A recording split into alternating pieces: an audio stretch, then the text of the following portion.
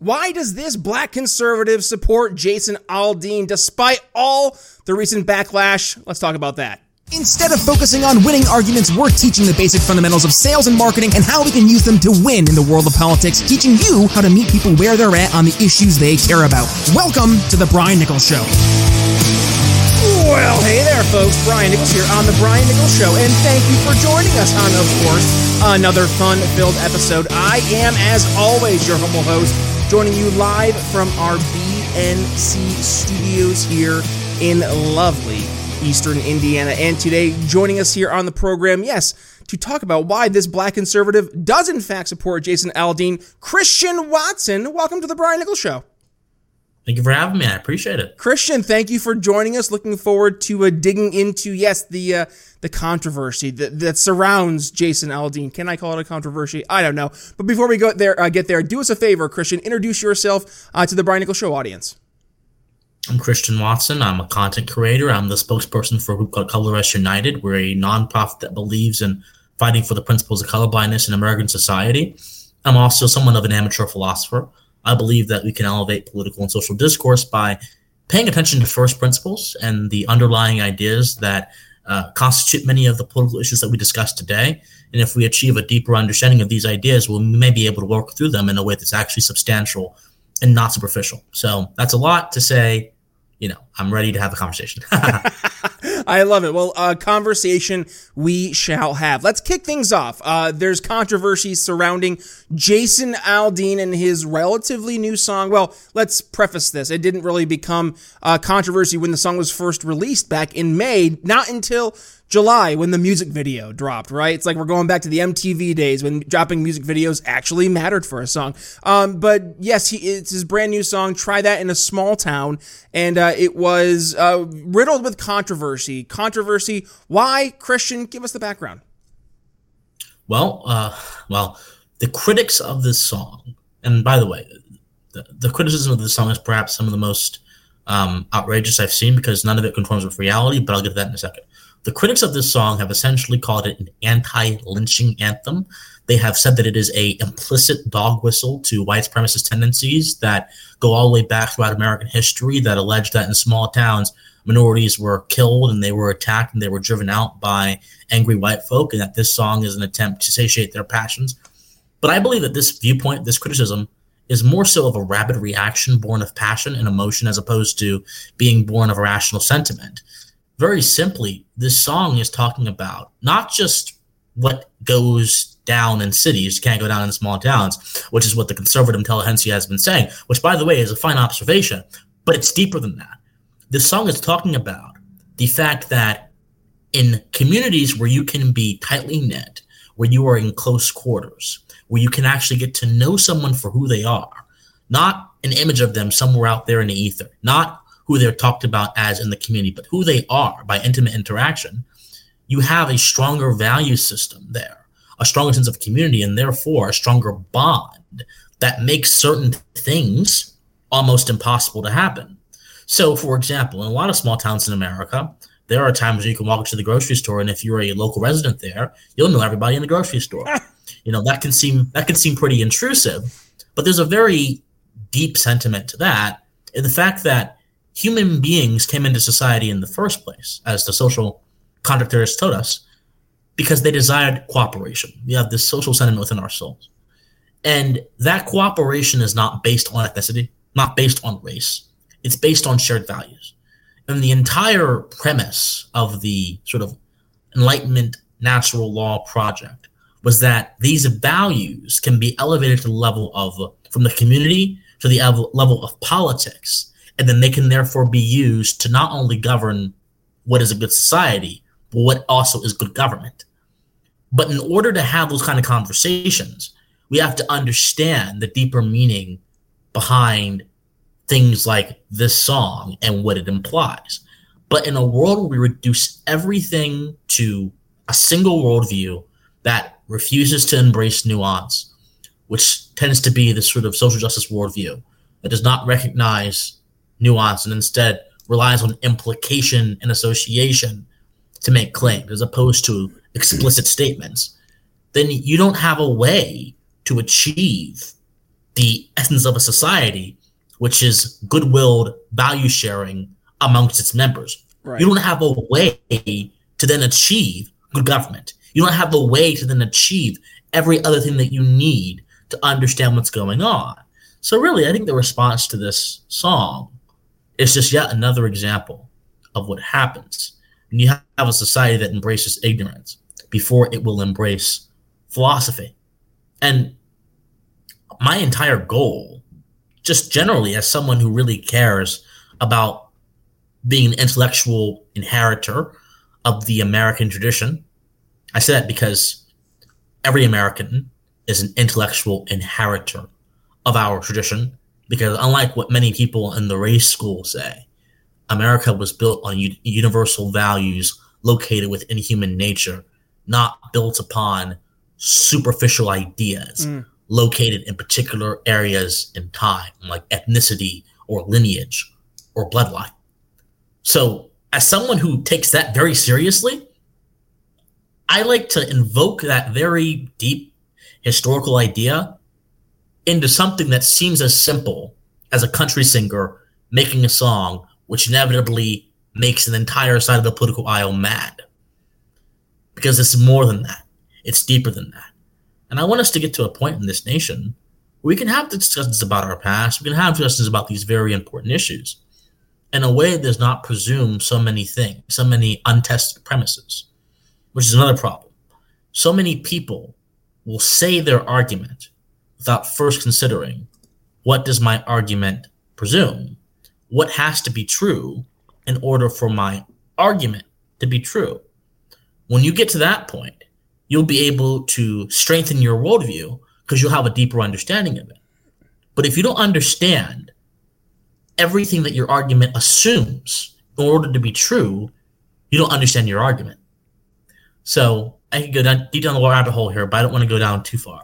But that's my overall thinking surrounding this topic. I know it's pretty long-winded, but that's just my thinking. No, this has been a great starting off point, right? Like just one thing to unpack from that was talking about as you're looking at the local environment, right? And anybody who lived in a small town, I think, really relates to the scene you painted, right? You're in the grocery store and mom and dad, you're growing up and all of a sudden dad sees someone he knows and that it turns into a 25-minute conversation. And then you go to the next aisle and, there's, your mom's second grade teacher. And you see this continuously throughout the trip to all of a sudden what should have been a 20-minute shopping trip turns into 2 hours, right? And that is something that it speaks to, that there is this ingrained, not just culture, right? But also there's this commonality, these common bonds, these common threads that go back in the local communities that really matter, right? I think back to actually one of my history teachers I had. He taught my dad, he taught my uncle. So knowing that he got to experience a Nichols before me, right? And that kind of history that's there, that's something that I think we're losing, right? And I would love to hear your feedback here, because as we're losing this, in my opinion, we're seeing what was the idea of a small town kind of go away, right? It's turning into this big, gray, amorphous blob, which by my conspiratorial mind, I guess, Christian, is it by design, right? Has there been an approach to destroy a lot of those smaller local communities? Because at the heart of those local communities, much like a family, are a lot of threads that tie not just, again, that the similarities, but also those shared experiences. So I do think there is a subset of people in the world that are actively trying to undermine strong societal bonds between individuals. That's happening. We're seeing it with WEF. We're seeing it with their attempt to make people into perpetual renters. We're seeing it in their attempt to talk more about the human being in terms of being an editable, sort of amendable thing, as opposed to being a fact of nature, which human beings are. And by the way, when human beings become an editable, amendable thing, we're no longer, our system of morals and ethics shifts, because our understanding of the human being also shifts. And any sound moral thinking will have an understanding of the human being before it proceeds on to its claims. So that's definitely happening. That's a deeper conversation we can get into. That's definitely happening. What I think is really happening is a few things. A lot of it's organic, actually, I think.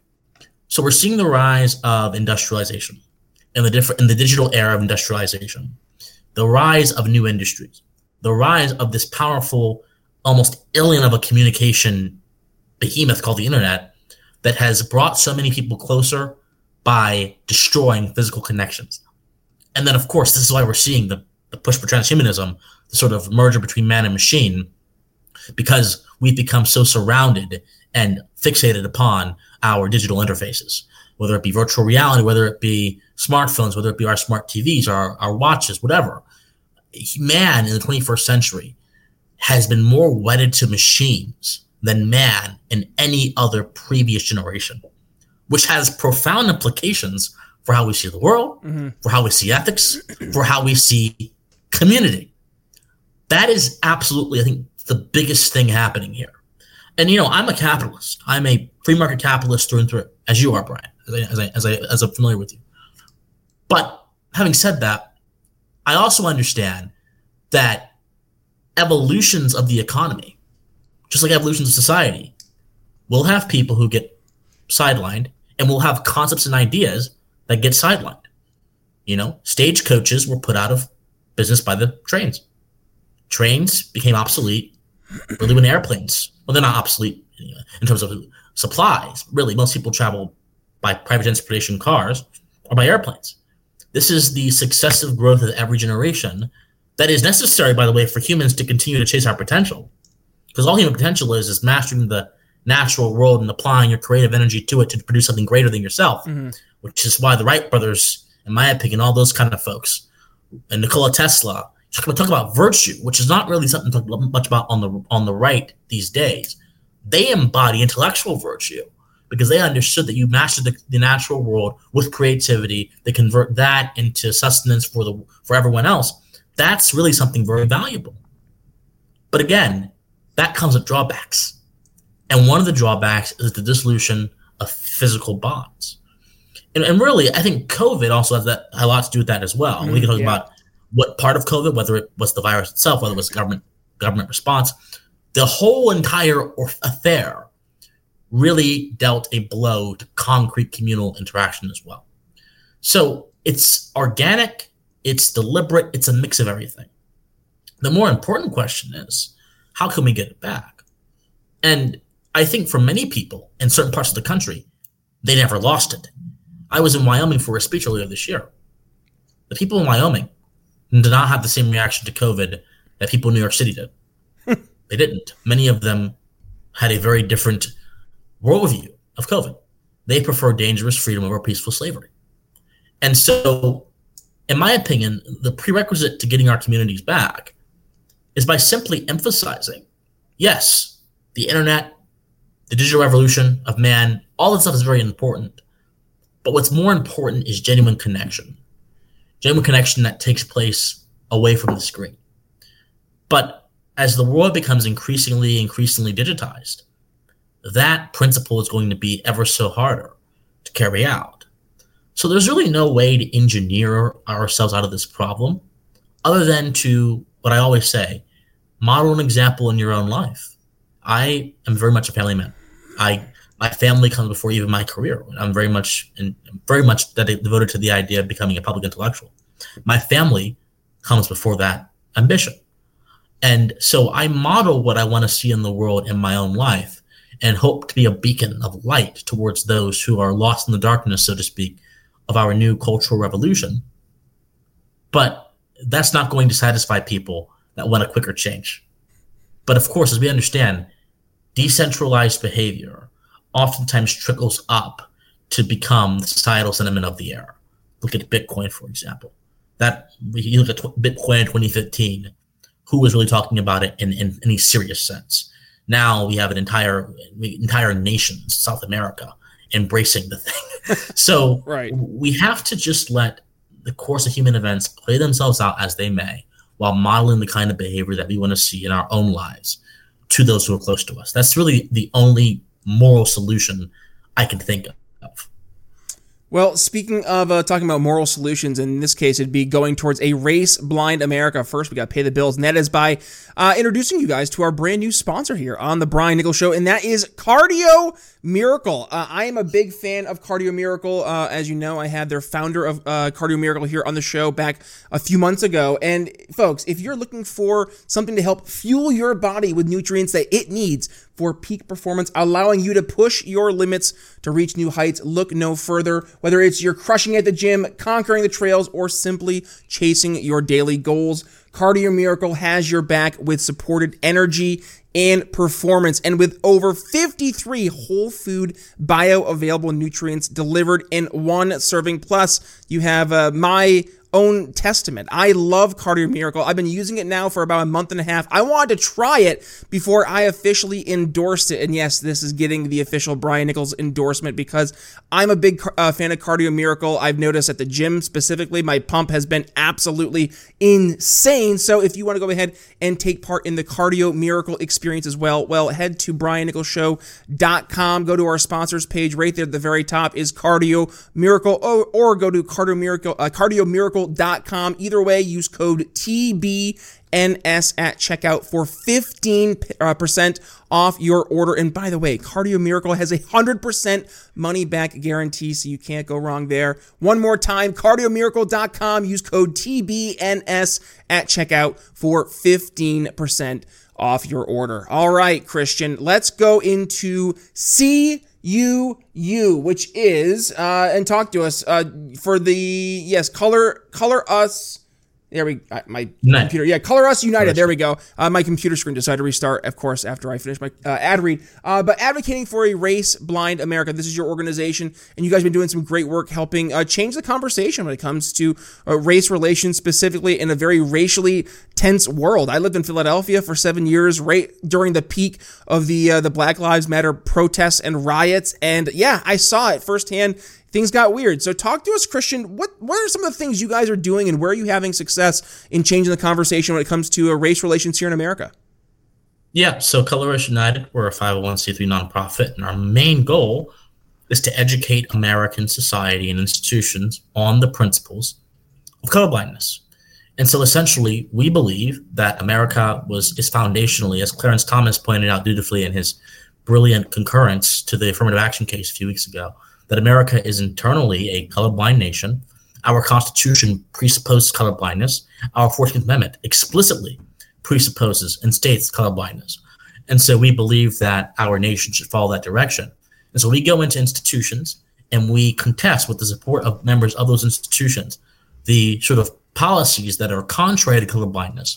They try to push a message that is actually divisive and goes against the institution's core values. Went into the Salvation Army, for example, where they were trying to push critical race theory onto their members by claiming that it is a matter of racial reconciliation, trying to cause all of them to be guilty for the past sins of some members of the Salvation Army.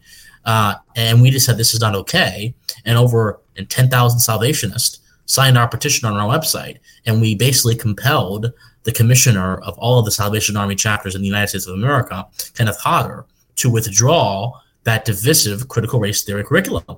We've gone to American Express and challenged their policies in which they tried to make particularly white male employees feel bad for being white and male, and tried to make them subordinate to other minorities in the business on the basis of those minorities being minorities.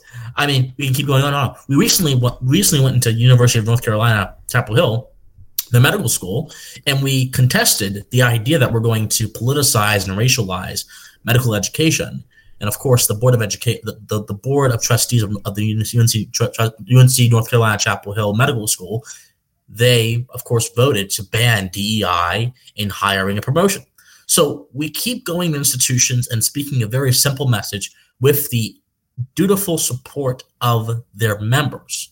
And in doing so, we are preaching the message that basically gave rise to America as it was known, as it continues to be perfected in our current era. So we're simply trying to do our part in this sort of battle to reclaim victory over the race narrative, which is monopolized almost entirely by left-wing political ideals and interest. And tell me about the meds framework. What is the MEDS framework, and how does that look in action? So MEDS is a contrary alternative to DEI, and it basically stands for merit, equality of opportunity, diversity of thought, and straight talk. And so all of these planks are being put against diversity, equity, and inclusion. We believe that merit is a measure of true diversity because everyone has a different level of accomplishment and skill that will be reflected in a merit-based system.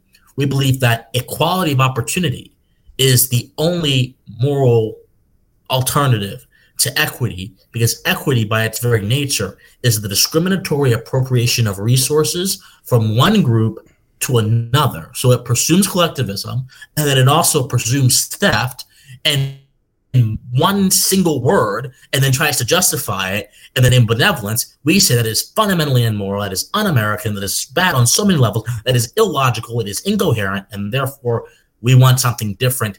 Whereas the idea of moral equality has been around for hundreds of years, and it's been time tested by different philosophers and different schools of thought, and it's actually a stable idea that we can observe in nature. Diversity of thought. Different people, by virtue of human beings being dynamic creatures, have different thoughts, and we all benefit with the clash of ideas. This is the basic premise of American society. This is the basic premise of any free society. And straight talk is simply speaking the truth where it may stand, regardless of who gets offended and regardless of what the current politically correct narrative is of the day. Mm-hmm. That's the alternative that we pose to DEI, which, as I mentioned, presumes a bunch of bad concepts and does nothing more than pit people against each other on the basis of an old class warfare Marxian framework. All right, Christian. Well, unfortunately, I just looked at the clock. We're already getting hard pressed for today's episode, which means we have to go towards our final thoughts. And if you're cool with it, I'll kick things off, and I'll turn things over to you to wrap things up here. But I guess my final thought for today, Christian, as you know, we're going through the conversation here, particularly about race, but also talking about local communities. It kind of dawned on me that relationships are so much more hyper personal and hyper individualized than we really give credit for. I don't make friends with a group of people. I don't make friends with a race of people or a religion of a certain group of people. I am friends with individuals within respective communities, of which they are likely many. And that's something right there I think speaks to why it is so important not only to get involved in your local communities, right? Actually engage with your neighbors, learn what interests them beyond just the fact that they're your neighbor and you live in the same area, but also when we're talking about the racial conversation, right? And the difficulty that seems to have really stemmed over the past few years and being able to navigate that discussion, being able to understand we're talking to each other as individuals, not as members of a specific group. I mean, back when I was in kindergarten, there was one African-American kid in my class named Chris, and he and I were best friends. And granted, this is in upstate New York where there's not really many folks of any minority status for that matter at all. So the fact that, Chris being the one black kid in my entire class and frankly in my entire kindergarten for that matter, and he's my best friend. I thought, and we want to know why we're best friends because we were both the tallest kids in our class. And I think that, speaks to where we see each other when you're talking to each other on an individual basis as people versus I see you for what the color of your skin is. And again, that is such a backwards way of thinking, to your point, so eloquently explained by Clarence Thomas in his leading opinion there in the recent Supreme Court striking down affirmative action. I mean, that is the way forward. I think if you look at to the point what you're pushing over at CUU with regards to meritocracy, that's huge, right? Like that shows that you've earned, and frankly, there's a sense of accomplishment with knowing you've earned those respective rights. But I could go on and on. That's my final thoughts for today, Christian. What do you have for us on your end? So individualism is really the only sane social philosophy. And I'm talking about ethical individualism. I'll add an addendum. Individualism paired against a foundational moral framework. I'll add another addendum. Individualism paired against natural law. So many of us default to the individual as our base instinct, which is great, fine. I default to the individual because in my worldview, I can't begin to make an ethical inquiry. I can't begin to make a social inquiry. I can't begin to make a moral inquiry without first understanding the nature of man. And a very key component of the nature of man is that every person is an individual. But that exists against a very big, broader backdrop, metaphysics, and a big worldview that man's contained in. But we've, over the past 60 or so years, the schools of sociology and other contrary philosophies have incorporated worldviews which not only reject the individual, but reject objective truth as a mere illusion and try to substitute that for pure materialism and other ideas that don't really give much of substance beyond emboldening a particular political movement that may arise at any given point in time. So we have to put our finger on that issue, and we have to deal with that issue as people of all political stripes. And I think that if we deal with that issue, much of our social problems can be rectified, but only until we address this crisis of values and crisis of worldviews that is so persistent in our political dialogue. The website is colorusunited.org. Christian Watson, thank you for joining us. If folks want to go ahead and continue the conversation, where can they go ahead and reach out to you on social media? They can find me on Twitter at @officialcwatson. They can find me on YouTube, where I try to post every day. I do my best at Christian Watson Politics. And they can find me on my website at christianjwatson.com. Thank you so much for having me. Absolutely, Christian. Thank you for joining us. And folks, if you enjoyed today's episode, well, you know the drill. Go ahead, give it a share. When you do, please tag yours truly at B Nichols Liberty. And by the way, if you are checking out the shirt I'm wearing today, it is our Stop Trusting Government Bureaucrat shirt. You can go ahead, grab that over at our store, which is proudly sponsored by Proud Libertarian. Head to briannicholsshow.com/store, or it's right there on the homepage. And when you go to the store, check out not only this shirt, but also all the other oodles of awesome swag we have over there. But just do yourself a favor. Use code TBNS at checkout for 15% off your order. And by the way, yes, I mentioned earlier in our interview, my interview with John Hewlett, the founder and CEO of Cardio Miracle. If you guys were interested in learning more about Cardio Miracle and the miracle power that is nitrous oxide, well, I will go ahead and include that link in the show notes, but also I will include it if you are joining us here on YouTube right after today's episode. So don't click off the video. It should pop up right about here in the middle of the screen.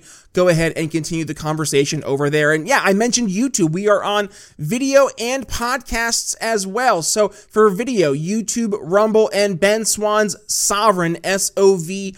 If you're a big fan of supporting independent media, head over there, give us some love. And also, if you are joining us on Sovereign, well, congratulations. You see today's episode before everybody else as a Sovereign exclusive. And if you are joining us on the more traditional video channels like YouTube, for example, well, do me a favor, hit that subscribe button, hit the like button, and the little notification bell so you don't miss a single time we go live. And yes, as I mentioned, we are a podcast as well. So whether you listen to us on Spotify, Apple Podcasts, YouTube Music, wherever it may be, just do me a favor. Not only hit that subscribe button, but do yourself a favor, frankly. Hit download all unplayed episodes. That'll be over 750 episodes of The Brian Nichols Show. Start with episode 1 all the way to episode 750. We've had hundreds of guests who I promise will leave you educated, enlightened, and informed. But other than that, that's all I have for you. Again, follow me on Twitter, Facebook at B Nichols Liberty. With that being said, Brian Nichols signing off here